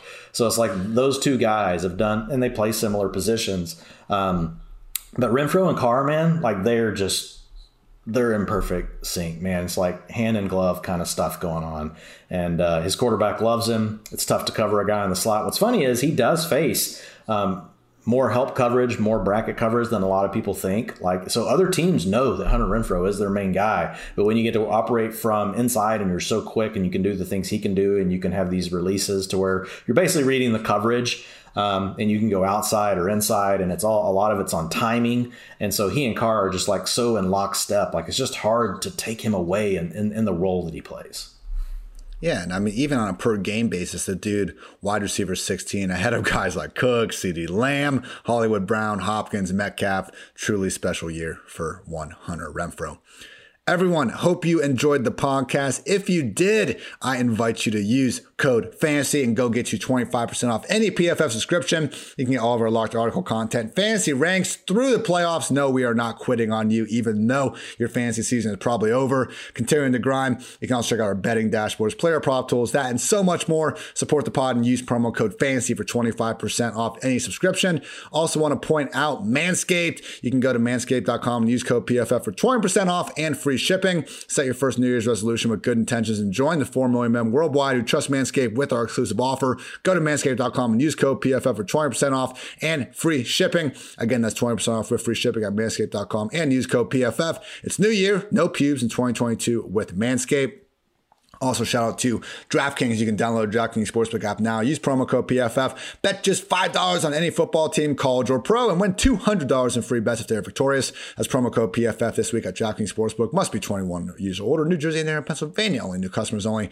Minimum $5 deposit, $1 wager, one per customer. Restrictions apply. See DraftKings.com/sport for details. Gambling problem, call 1-800-GAMBLER. Also, gotta give a shout out to our friends over at Western and Southern. One of the best offers we've had the privilege of giving to you guys on this podcast. All you have to do is ask a question to Chris Collinsworth about literally anything over at westernsouthern.com/askchris. One more time, that's westernsouthern.com/askchris. That'll make you eligible to win catering up to $2,500 for the big game on February 13th, 2022. If you're watching on YouTube, check out the link in the description below. Again, that's westernsouthern.com/askchris. And remember, with Western Southern, you can rest assured on game day.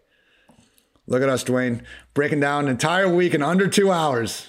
Give us the freaking Nobel Prize or some shit. Yeah, we missed our goal. We had a stretch goal, right, of 90 minutes, but we did keep it under 2 hours. So, yeah, applause to us.